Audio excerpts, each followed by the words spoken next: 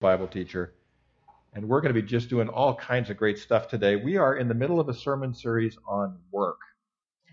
And you might think, well, what does the Bible have to do with work? Shouldn't we separate our work life from our spiritual lives? But the truth is, how did God start out in Genesis 1? He started out with 6 days of work. And then he took a day off to sanctify the work. And then after that, he put us in charge of gardening, to till it, to take care of the earth. And gardening is a very spiritual thing in the broadest sense of the idea of gardening. So we're talking about God at work. And the trustees of the church, we chose this last year. We get together and do prophetic prayer. And we ask the Lord, what do you want us to teach on next year? And he gave us this for this season. And we had no idea how disrupted people's work would be. Everyone in this room has had your work disrupted, if not dramatically, at least indirectly. I was just talking with Woody beforehand, and the supply chains of his air freshener company, you can imagine, are backed up to who knows where. And it's just happened to all of us. A lot of you have lost your jobs. A lot of you have had your jobs transformed. Just talking about Eric and Suzanne, and he's going to be home until next May sometime, working from home where he used to work in a workplace. And so work has been disrupted, and it's a great time to look at what God says about our work. And we talked last week about God's definition of work, and that is everything that fulfills the love commandment. And the love commandment is love the Lord your God with all your heart, soul, and mind, and love your neighbor as yourself. And that doesn't have to be paid. I think our culture has gotten obsessed with paid work. And paid work is great. Getting paid for work is awesome. It's a wonderful blessing. But a lot of work is unpaid, and it's just as important. One of the questions I hate, and I get it every few weeks, if not more often, when people meet me, does your wife work? And I think, well, yeah, she works a lot. She does some work that is paid. We have an Airbnb in our house, and she does some work that is unpaid. And she is a very organized person, without which I could not get through life, because I am less than organized. But work is anything we do to move the kingdom forward, to help the world go around. And in God's mind, there is no difference between the sacred and the secular. Monday through Friday is his, just like Sunday. It's not like we do spiritual stuff on Sunday and everything else we do. I know we're not playing much football this fall, and that kind of bums me out. But in football terms, what we're doing here is the huddle. The game is out there. What we do out there. I know some of you have done a lot of work in workplace evangelism, workplace ministry. Stan Katawaki, our vice president of the church, is really passionate about that. And we need to look at this disruption as an opportunity. Let's say that together. We need to look at this disruption as an opportunity to examine our work. So let's do that. Let's look at this as an opportunity to examine what it is we do, and the whole thing, not just a little bit. Martin Luther said 500 years ago that God doesn't need our good works. He just needs our faith. But your neighbor does need our good works.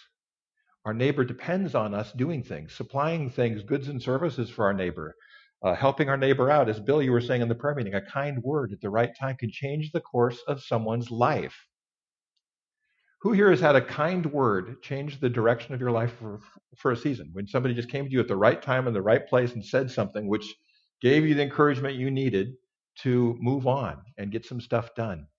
And so that's work too. So everything we do during the week is work in God's sense. So today we're going to come across two lies in our culture. North American culture, Western European culture, most of Asia now, developed Asia. There's two lies out there. And here they are. If your work is to be really important and to really make a difference, it has to be one of two things. Number one, it should be nonprofit, charity, or spiritual. In other words, you need to be feeding the hungry or doing something virtuous, something really, really virtuous. Or number two, something big, flashy, or bold. You have to be Elon Musk going to Mars and building Teslas in your free time. That kind of thing. Our culture tells us that we've made our mark if we're doing something really great in the nonprofit realm, We're stopping smallpox in some African country, or we're doing something like that, or we're doing something big and flashy. And what does that leave out? Most of our work. And a lot of us go through life wondering why we haven't made a mark, because we haven't fulfilled one of these two things. We've never been to the Olympics. There's no Wikipedia article on us. And we've never really done that big thing. But that big thing is not that important to God. Some people get called to do big things. Most of us get called to do very ordinary things. And those ordinary, even Jesus did his ministry for 3 years, and we've only got like 2 or 3 quotes from people outside of the church that even mention Jesus. A few historians, Josephus and a few others, he didn't make a big splash in the culture at the time. And he was doing a lot of his work, and what would he tell people when he did a flashy thing? Don't go tell people. He said that almost all the time whenever there was a big flashy miracle, because he didn't want to go for the celebrity. He was there to get his work done. He wasn't there to make a gigantic, make it to the top fame, flashy thing. We can do great things in lots of ways. So here's our main Bible passage for today, Colossians 3:23 through 24. Whatever you do, work at it with all your heart as working for the Lord. And I love the King James Version. Everything you do, do as unto the Lord. Everything you do.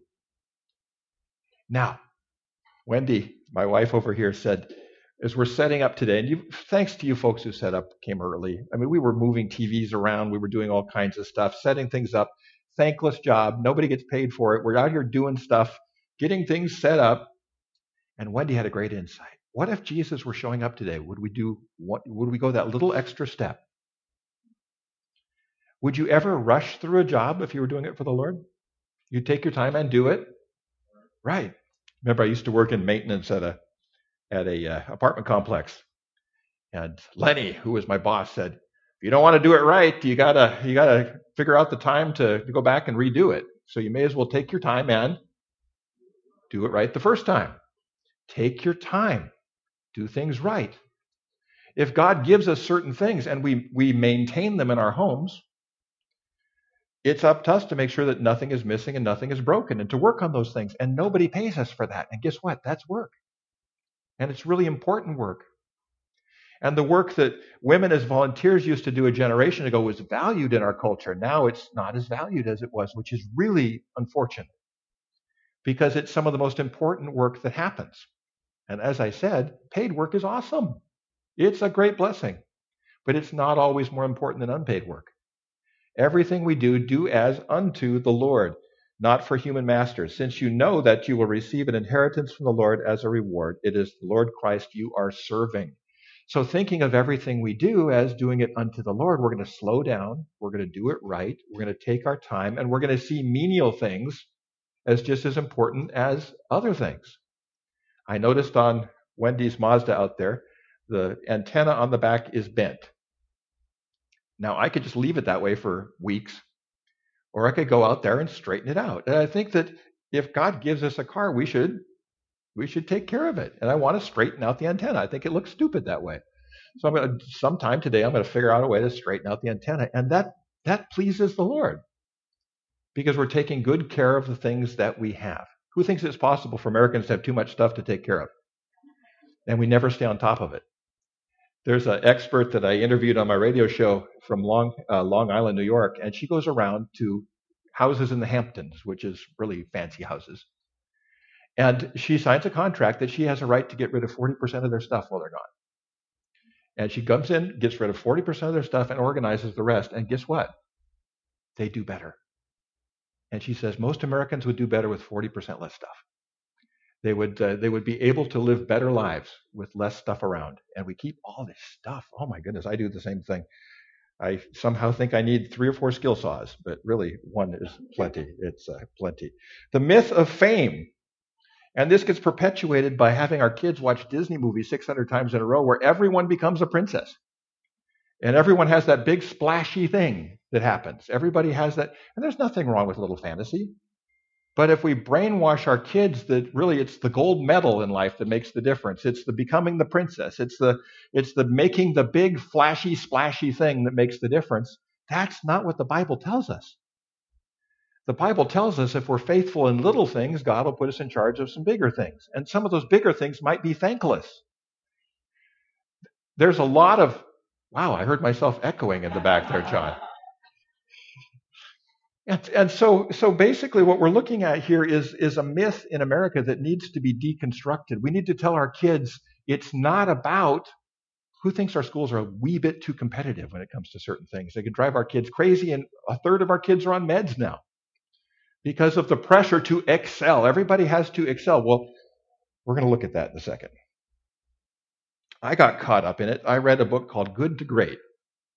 And I kept thinking, how are we going to make something good just great? How are we going to, make something just that everybody will notice? And I'm thinking, what a mistake that was. Sometimes good is really good.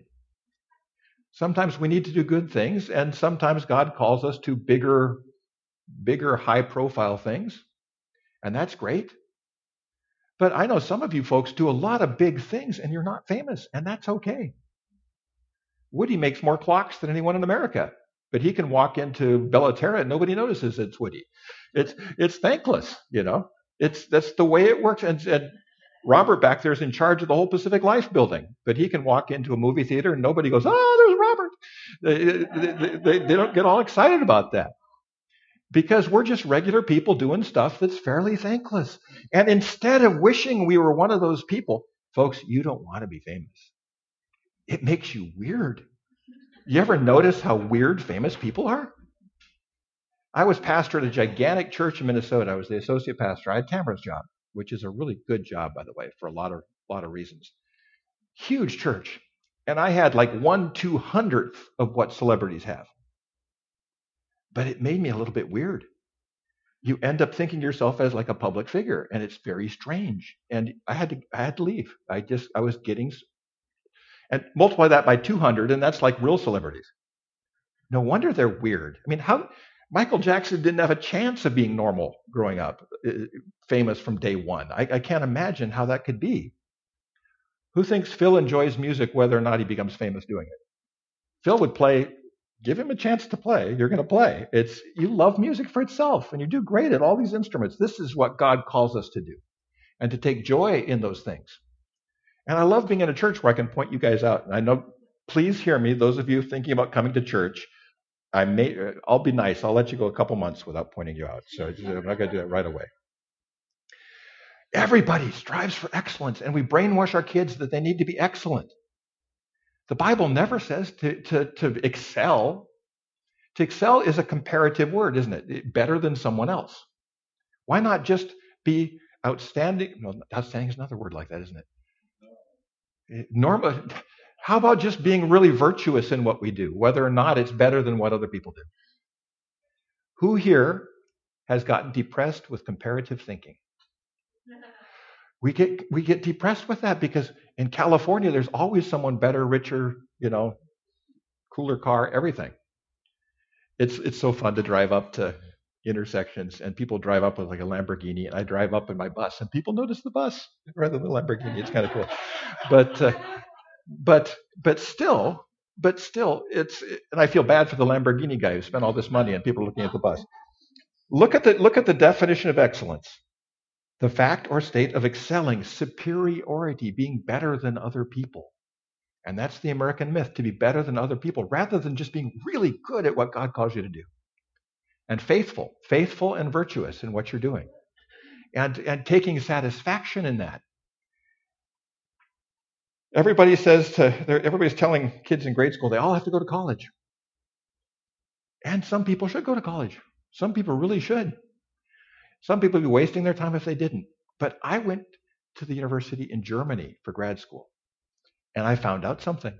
They only let 15% of the students from high school into the university. Why? Because they send the rest to trade school. And you know how many people live in Germany? 80 million, as opposed to 32 million here, which is what? 1/4. Germany exports more manufacturing goods than we do, with 1/4 the population.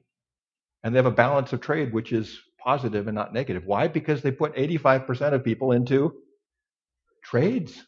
And they're good at it. You put a German into trades and you've got some real craftsmanship going on. And they build stuff and they make stuff and they don't have a rust belt. Think about it. We tell everybody's got to go to college. Who thinks there's people in college that shouldn't be in college, that are really good at other stuff? I'm not sure I should have gone to college. I'd really rather just work with tools. And I could have done some big stuff with that. Who knows? Mega churches. Oh, there is so much pressure to in the ministry world. You know what people say to you sometimes at pastor gatherings? What are your ABCs? Which is I'm kind of cynical about it. ABCs: attendance, building, cash. And there's this comparative thing of who's got the biggest attendance, building, cash. If you don't have a building program going, there's something wrong with you. You've got to get this bigger thing. And right now, the mega churches who live on a large gathering thing are going to be the last to open. They're going to be the last to open because it doesn't fit the business model right now. It doesn't fit the business model. And small and quick is a little more helpful. But boy, I tell you, there's times where I thought, boy, if I was really making a mark, we need to do something really, really big. And it leads to midlife crises. I don't know who this guy is, but he's the perfect midlife crisis icon with his gold chains, and the whole thing. My dad got an RX-7 for his midlife crisis. And I said, Dad, getting an RX-7 at your point in your age? He says, cheaper than a girlfriend, which I thought was a good line. But and I was so mad at my dad because he sold it rather than giving it to one of us kids. I forgive you, Dad, for that. But man, to open up an RX-7 and go 130 miles an hour was just so cool. But I think a lot of people have midlife crises because they think, I haven't made my mark. I haven't done my thing. I need to, the depression that kicks in. I can't speak for women, but I know a lot of men go through this. I wasn't real fun to be around when I was 50 because you're going through this whole kind of shift and stuff. And now I'm kind of happy being my age. I'm learning to be at peace with what I'm doing and to be content with the work of your hands, and what you're doing is really key. Who thinks America needs this message? This is the biblical message on this stuff. So my question to you is, what scorecard are you using? If you were to judge your life with grade letters, what scorecard are you using? Is it the big, flashy, and bold scorecard? It is the change the world through a nonprofit scorecard? What is it? Or is it just being really good at who you are and what God made you to be and contributing that to the world? Can you imagine if we taught that to our kids? We take spirituality out of our public schools and we wonder why our kids are all on meds. They don't know that they're made by God. They don't know that they're there for a purpose. They don't know that doing things unto the Lord is really all God asks of us. We've got some really gifted people here. Joan has the greenest thumb of anyone I've ever seen. Linda, Kim's mom, is the same way. That's a real gifting. Is anyone going to make her famous for doing all the garden work back here? No, but who thinks it's beautiful when you see the stuff she's done? She looks at plants and they get happy. That's not the case with some of us. But it is a real gifting. Craig back here is a walking party. It just is. And he's a joy starter. He is a joy starter. And who thinks that's important? People walk into a room, they're a joy starter. Craig will raise the level of fun of any group he walks into. And that is a blessing. My friend Dana in the valley is the same way. He's a joy starter. And a lot of people think, you're a pastor, you shouldn't be so fun, and he's fun anyways. But anyways, moving on. Sometimes, also, Bill talked about this at our prayer meeting. Sometimes what we do really is earth-shaking, but we don't know it.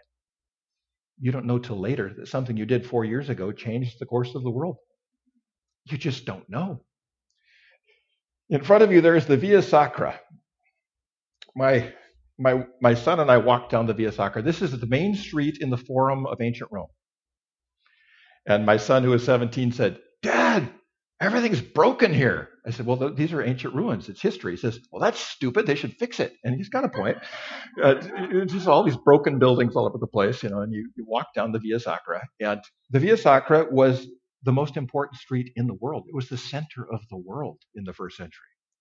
It was the biggest city in the world. All roads lead to Rome. I mean, this was downtown Rome. This was Times Square. This was the center of everything. 1 million people lived in Rome, and biggest empire the world had ever seen. And the two people that walked that street that became the most influential, nobody noticed when they were walking on that street.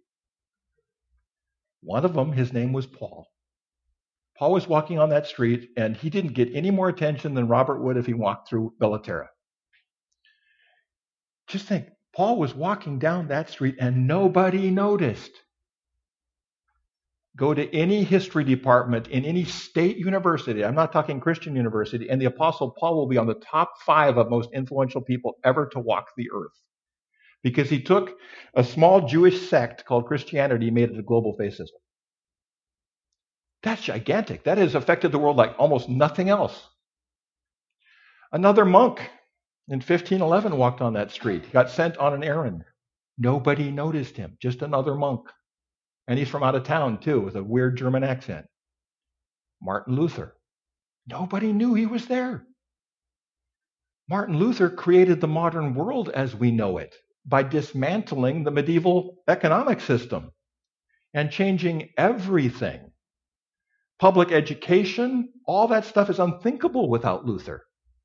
Democracy is unthinkable. I mean, all the different things he got in motion with the Reformation, he's in the top 5 too.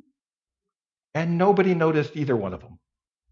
So you might be walking somewhere doing something really important that really does change the world, and you may never know. So do everything well just in case, because you never know when it could be just a really important thing. You don't know, Nancy, in one of your judgments from the bench, if it's going to change the course of someone's life and that will lead to another thing. You just don't know.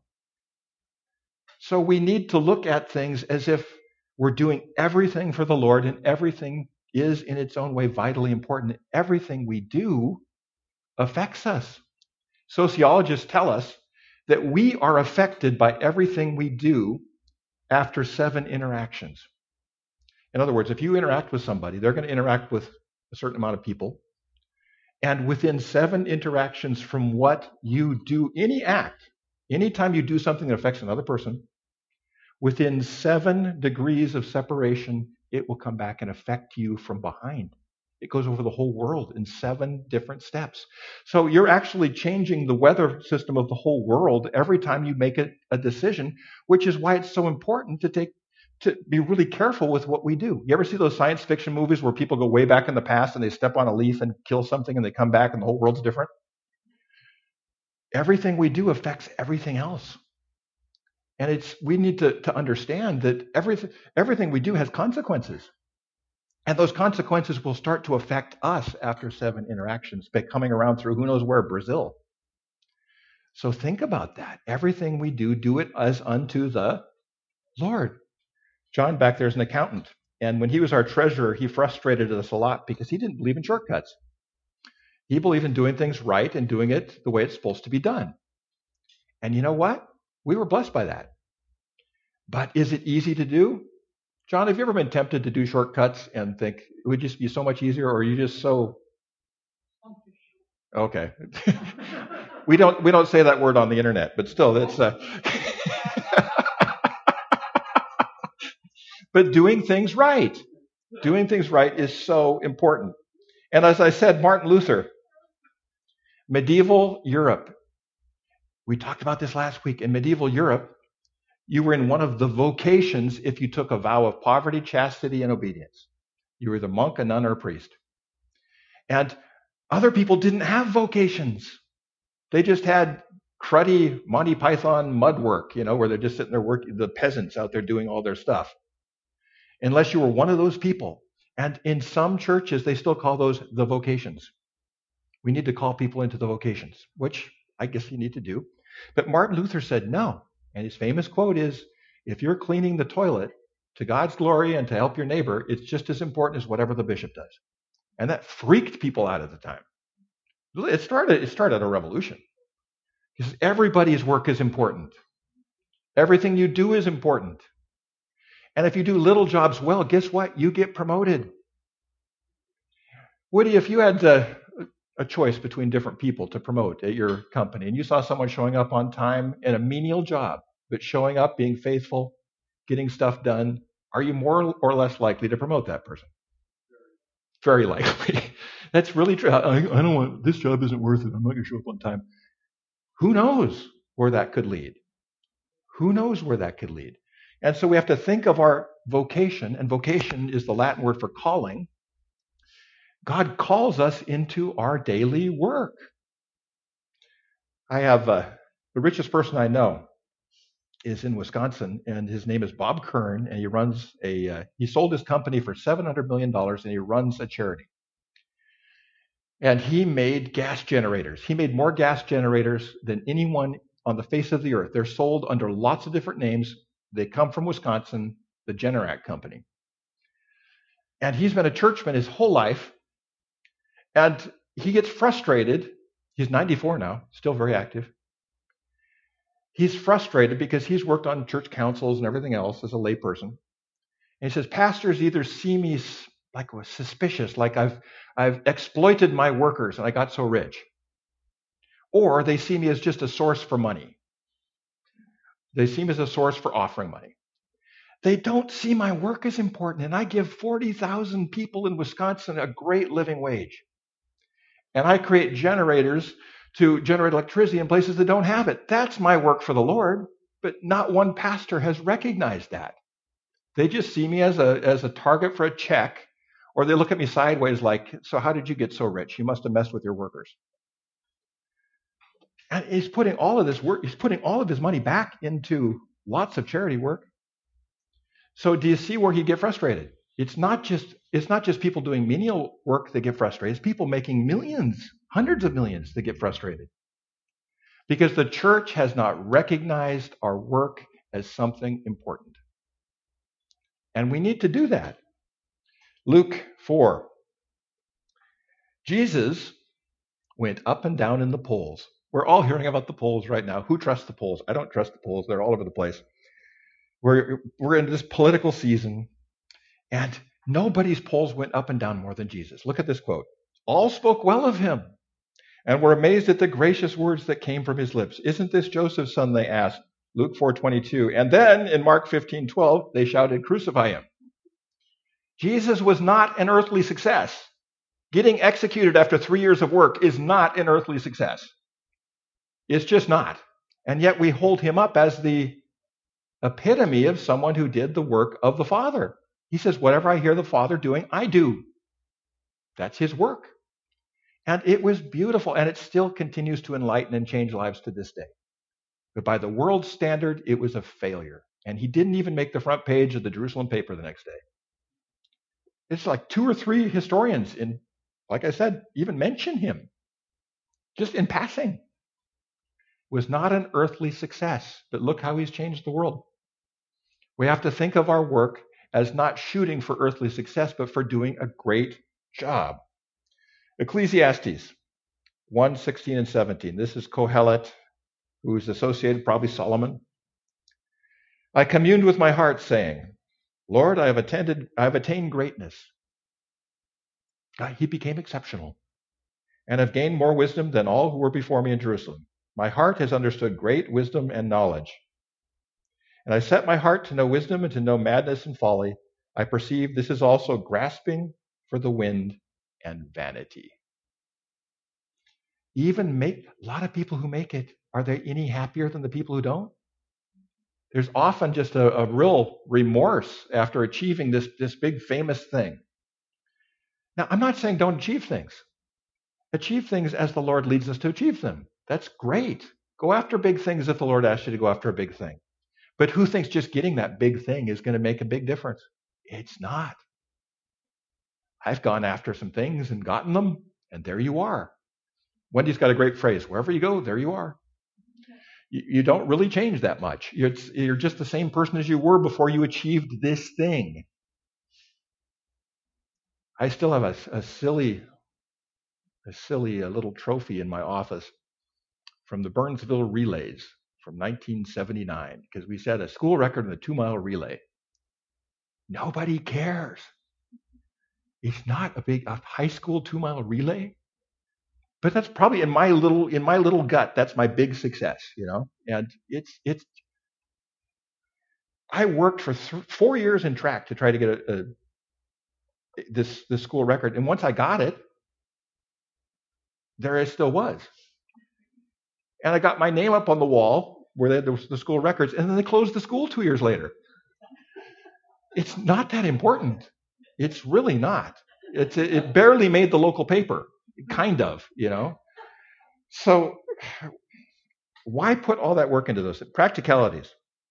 Today, I'm going to invite Pastor Tamara through communion to invite us to be delivered from the idol of fame, status, and the Disney myth. Who thinks we could use some deliverance from that in this culture? We really could, and get content with what we're doing and learn to find joy in our work, whether or not it's exciting. Number 2, stop comparing yourself with others. This is just a killer, emotionally and spiritually. Stop comparing yourself with others. The Lord will not hide your calling from you. In other words, if you don't know what God asks you to do, ask Him. God has more talk than we have listen. People who are not hearing their calling from God God is not saying, I'll make you squirm for 30 years and maybe you'll figure it out. No, God wants us to know what He wants us to do. And if you're not hearing it, you're not listening. Pull the spiritual wax out of your ears and listen a little bit more during the prayer time. And He's going to tell you what He wants you to do. And sometimes we don't listen because we don't want to hear what He wants us to do. And this calling is dynamic. Just because He called you to do something 4 years ago doesn't mean it's the same thing now. Was it Bill? Was it you who said in our prayer meeting this morning? Sometimes our job ends. No, it was Wendy. Sometimes our job ends. And in Holland, you get to wait until a job in your field opens up. You get unemployment until a job in your field opens up. They call it passende arbeid. Instead of going into something else. And God might call us into something else. Just because He called you into one thing in 2010 doesn't mean that's what He's calling you to in 2020. Who thinks God can change what He wants you to do over a period of time? Absolutely. Absolutely. The calling is dynamic, not static. Keep pressing into it through prayer because it can change. Just because God told you to do something 5 years ago, it may not be His orders now. Stop regretting past mistakes. Everyone in this room has made vocational mistakes. We've taken the wrong jobs, done the wrong things at work. Things haven't worked out. Things have failed, except for you younger people. But you will. Look up. I hate to tell you that, but you will have things to regret. I'm going to die with no regrets. Good luck. Good luck with that. We make mistakes. Stay in the present. Don't define yourself by the failures you've had. The average American gets fired in a major way twice. But who talks about it? Nobody. I got fired twice. No, the one time I knew I was going to get fired, so I quit really quick. It's kind of like breaking up with a junior high girlfriend before she breaks up with you because you're here. She's going to do that. So I've been fired twice too. So it happens. Stop regretting past mistakes. Stay in the present. Don't label yourself. Let God give you your label. Don't pigeonhole yourself as I'm just going to do this. I'm just a this. Well, maybe not. Maybe God would call you to do something different. Maybe a door will close and another door will open. Those are the practicalities. The Alpha Course. I would like to invite everybody to take the Alpha Course. We're doing it with our partner church, Charity Lutheran in Bismarck, North Dakota. I watched their service this morning. They are really cool. I would love to go to their church. Wouldn't want to live in Bismarck, but I love those people. They're just great people. And we do the Alpha Course together with them online on Wednesday nights. It starts, Tom's in the course right now. And it starts on October 7th. And one of the main teachings is how does God guide us? And I really would invite you to take the course just for that lesson.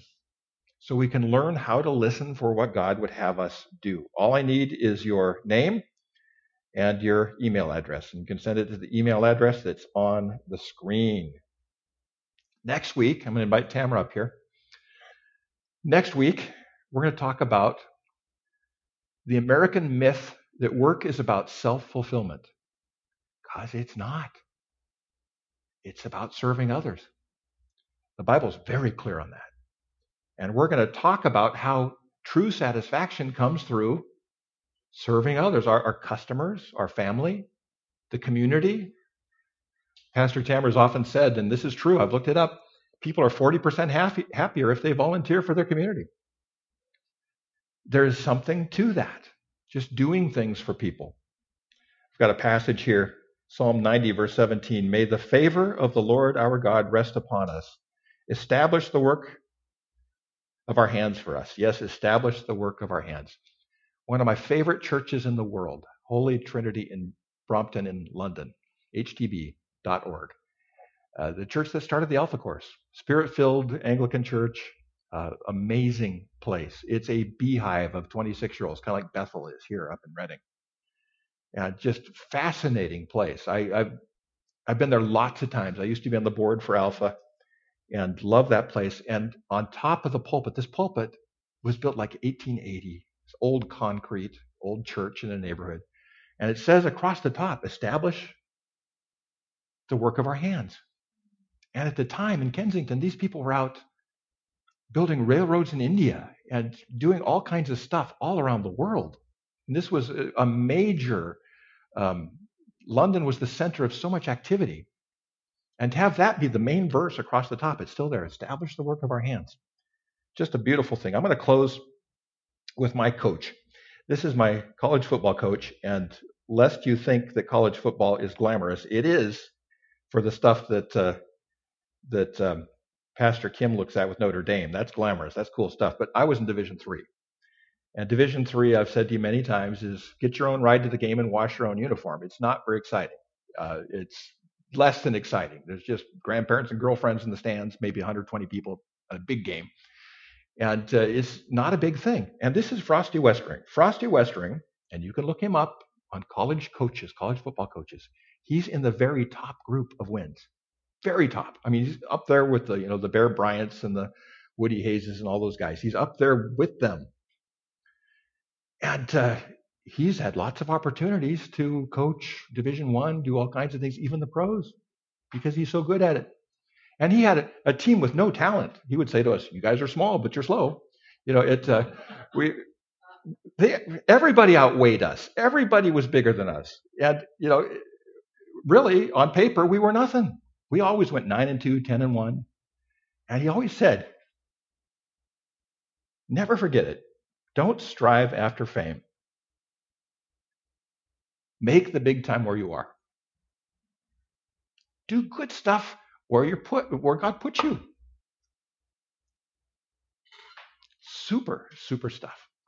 So that's our message for today. Next week, we're going to talk about, ironically, if we try to get our own self-satisfaction out of work, we don't get it. But if we serve others, it often comes back to us. And that's a beautiful biblical secret.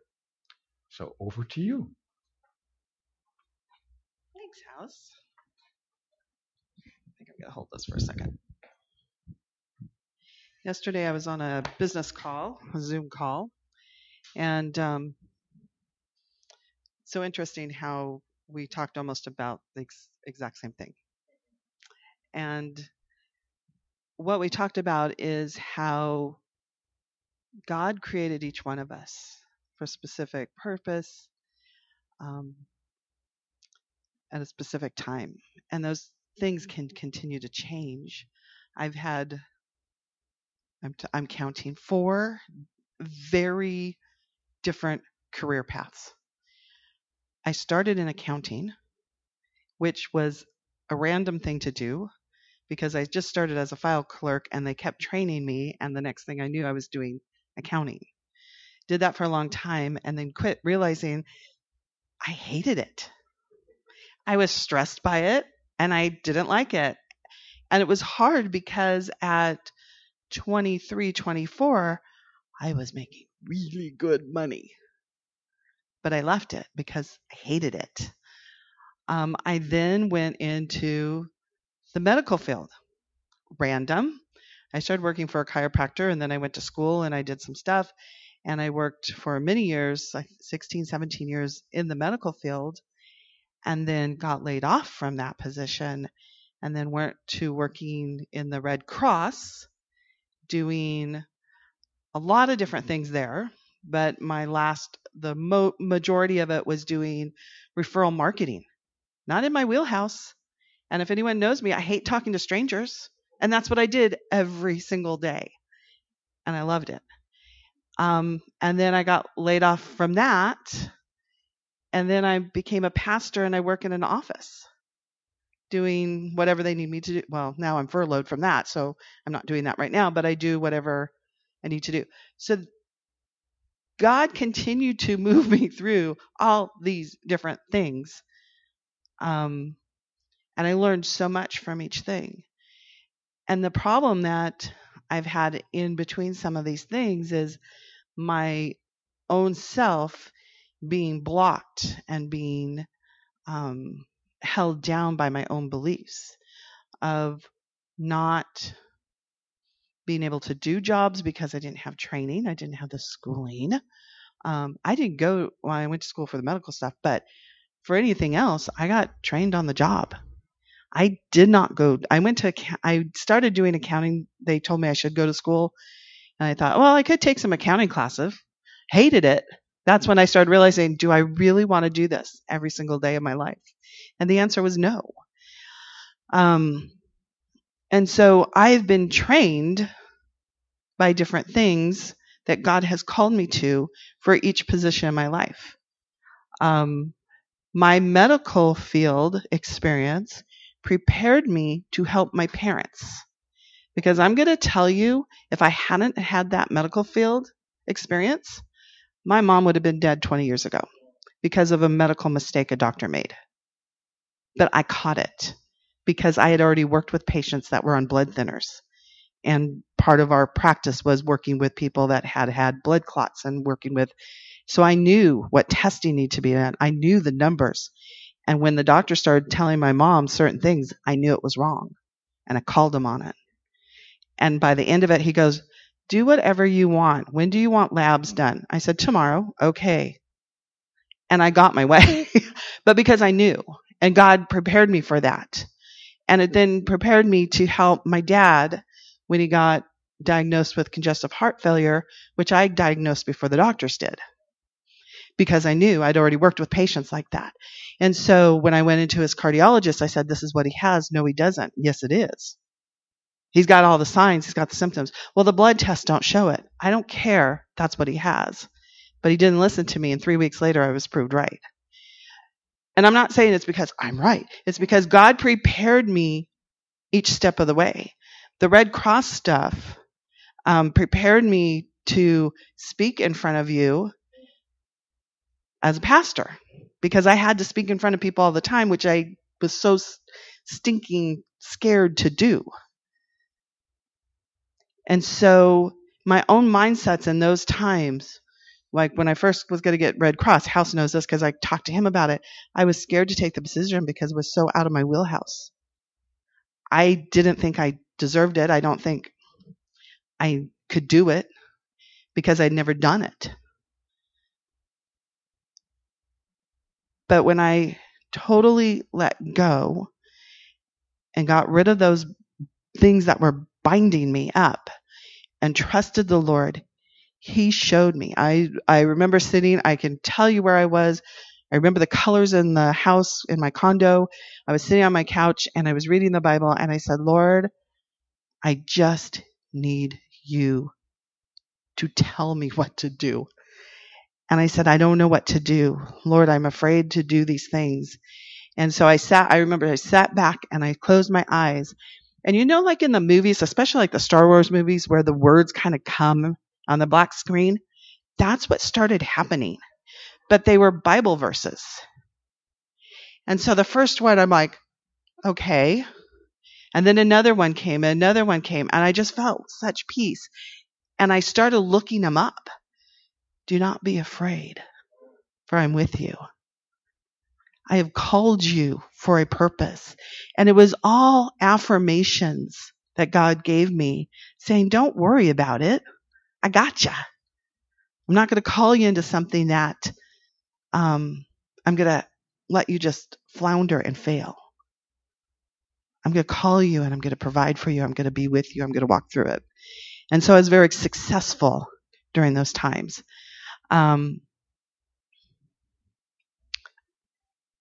The times I wasn't successful, and I was looking at this picture of don't strive, is when I started striving.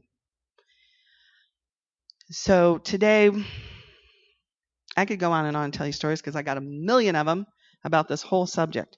But today we want to release those things that bind us from moving forward, from succeeding where God has called us right now. So many of us are working from home. So many of us are just home on furlough, like me. Yes, I have this, but this is very little. But I've been called to stay home. And at times, I'm going to tell you, yesterday was a down day. I was frustrated with stuff. I didn't want to be there. I want to go back to work. I want to do things. And then I had my little pity party, and I got over it. By last night, I was doing good. Again, because I said, okay, Lord, I'm getting into my own head again. This is where I'm getting in trouble. Help me to trust you. Because through this whole entire thing, he has proven himself again and again to me by providing for me, by giving me breaks, by doing so many things. So what I'd like you to do is to stand up. We are going to pray. But first, we need to figure out where we're being blocked. And so in Psalm 139, verses 23 through 24, we're going to pray those and then just take a moment to let the Lord look at our hearts and reveal things to us. So pray after me. Father, search me and know my heart. Test me and know my anxious thoughts. See if there is any offensive way in me, and lead me in the way everlasting. For God, just reveal yourself right now. Show us what things are binding us, what things are blocking us to do your work that you have called us to do, to be great in the situations that we are in, to be good, to be doing the work unto you. Reveal yourself to us, Lord.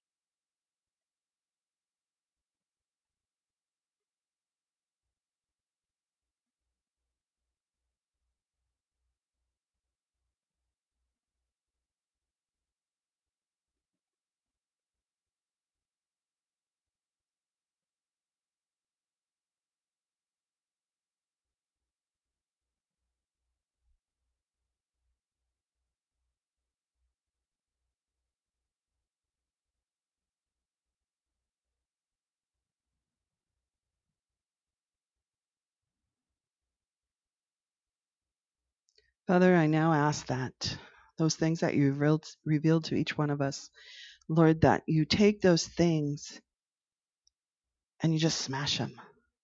Lord, break the bondage that is keeping us from doing your will in our lives.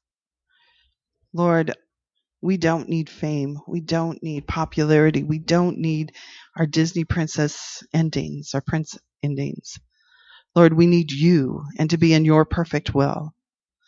Lord, help us to follow that and to be thankful and to be gracious and to be humble right where you have us. Lord, help us to do good work. Help us to help our neighbors, to be kind to those we meet on the street. Lord, help us to be successful where we're at. Help us to thrive where we're at. Help us to have abundance where we're at. Help us to have joy and love right where we're at. Lord, even if we're washing the dishes or scrubbing the floors, Lord, let it be to you that we are doing it. Let us sing songs of praise as we're scrubbing a toilet or washing our cars or cleaning out your garage. Lord, help us to have that joy everlasting because we are doing work that you want us to do. Father, thank you for continuing to clean us and to cleanse us and to keeping us free, to taking our burdens. Lord, you are our light and our joy.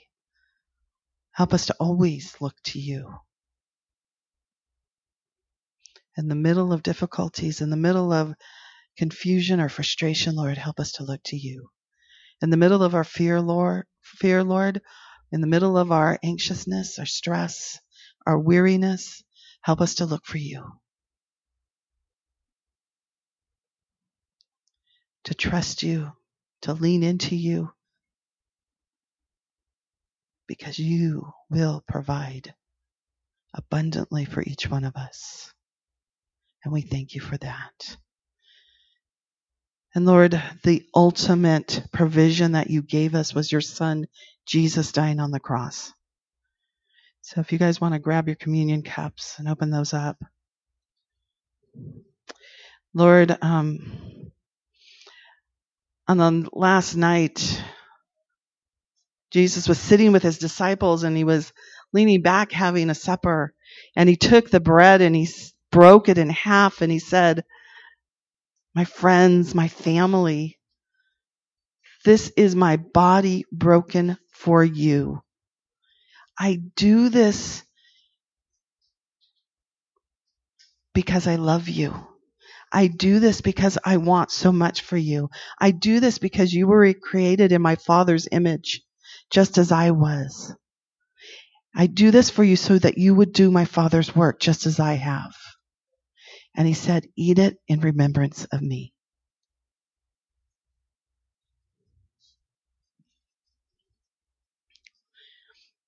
And then after he had a fabulous dinner, he took his cup of wine and he held it up and he said, my friends and my family, this wine.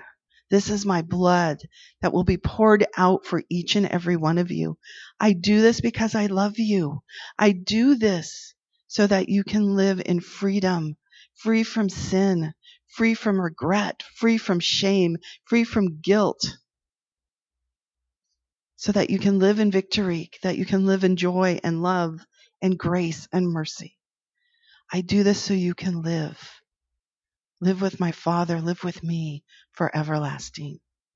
Drink this in remembrance of me.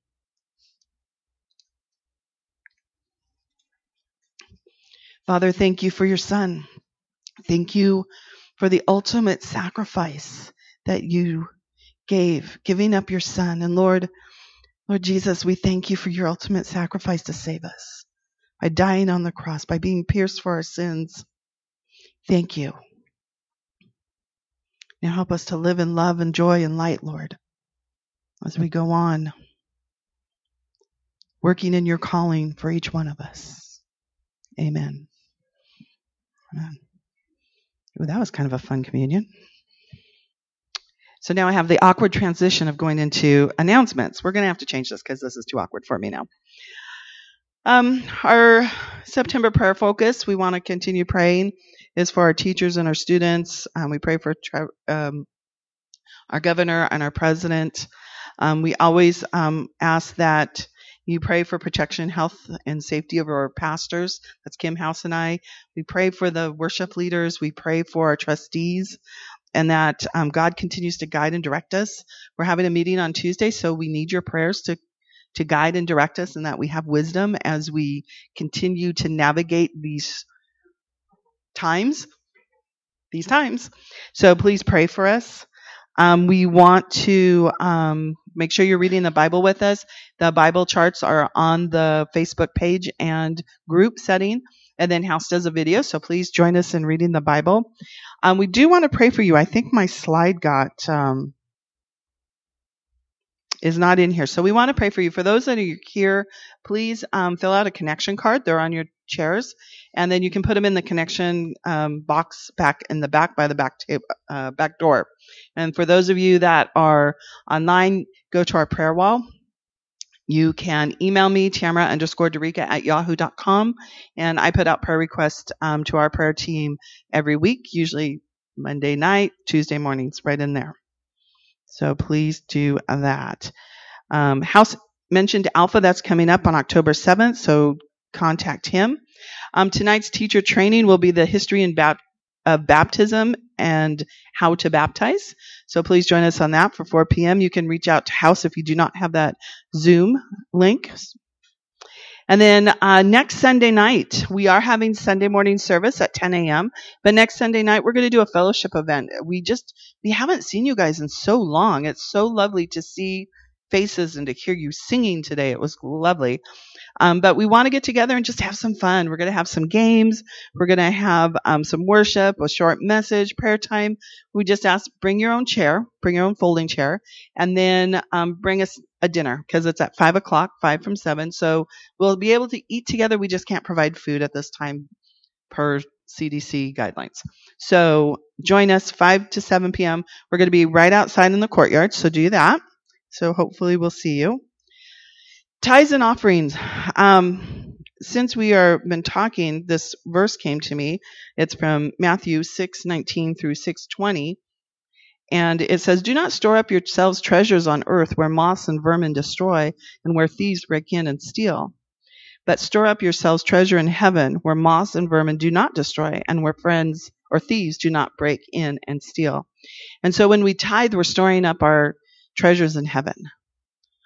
When we do good works, when we're working for the Lord, He's going to bless us and we store our treasures in heaven. So thank you for storing your treasures in heaven because you guys have been awesome with continuing to bless this church with your tithes and offerings. And so for those of you here, there's envelopes on your chair. You can put checks, cash, whatever in there. If there's cash, please make sure you put your first and last name in there because we want to make sure that you get credit for it. And then you can put those in the connection card box as well. And for the rest of you, you can go to tinyurl.com/Malachi310giving. That gives a whole list of what we are, how you can donate, PayPal, online, sending in a check to 2721 Delaware, all those good things. So please check that out. There's also our patreon.com/worldwidewell page where you can set up another type of donation. If you only want to do $5, $10, perfect. If everybody gave $5 to help, it'd be huge. That's all I can say. So please do that and thank you for your tithes and offerings. That is it. Thank you guys so much for being here. Have a blessed week. And for those of you that are here, it is really good to see half of your face. I love seeing your eyes. I love hearing your laughter. I love having your singing. It is so good to be back gathering together again. And so have a blessed week, everybody. And we will see you next Sunday. Bye. Oh, and those of you that can stay, we could use some help cleaning up. Thanks.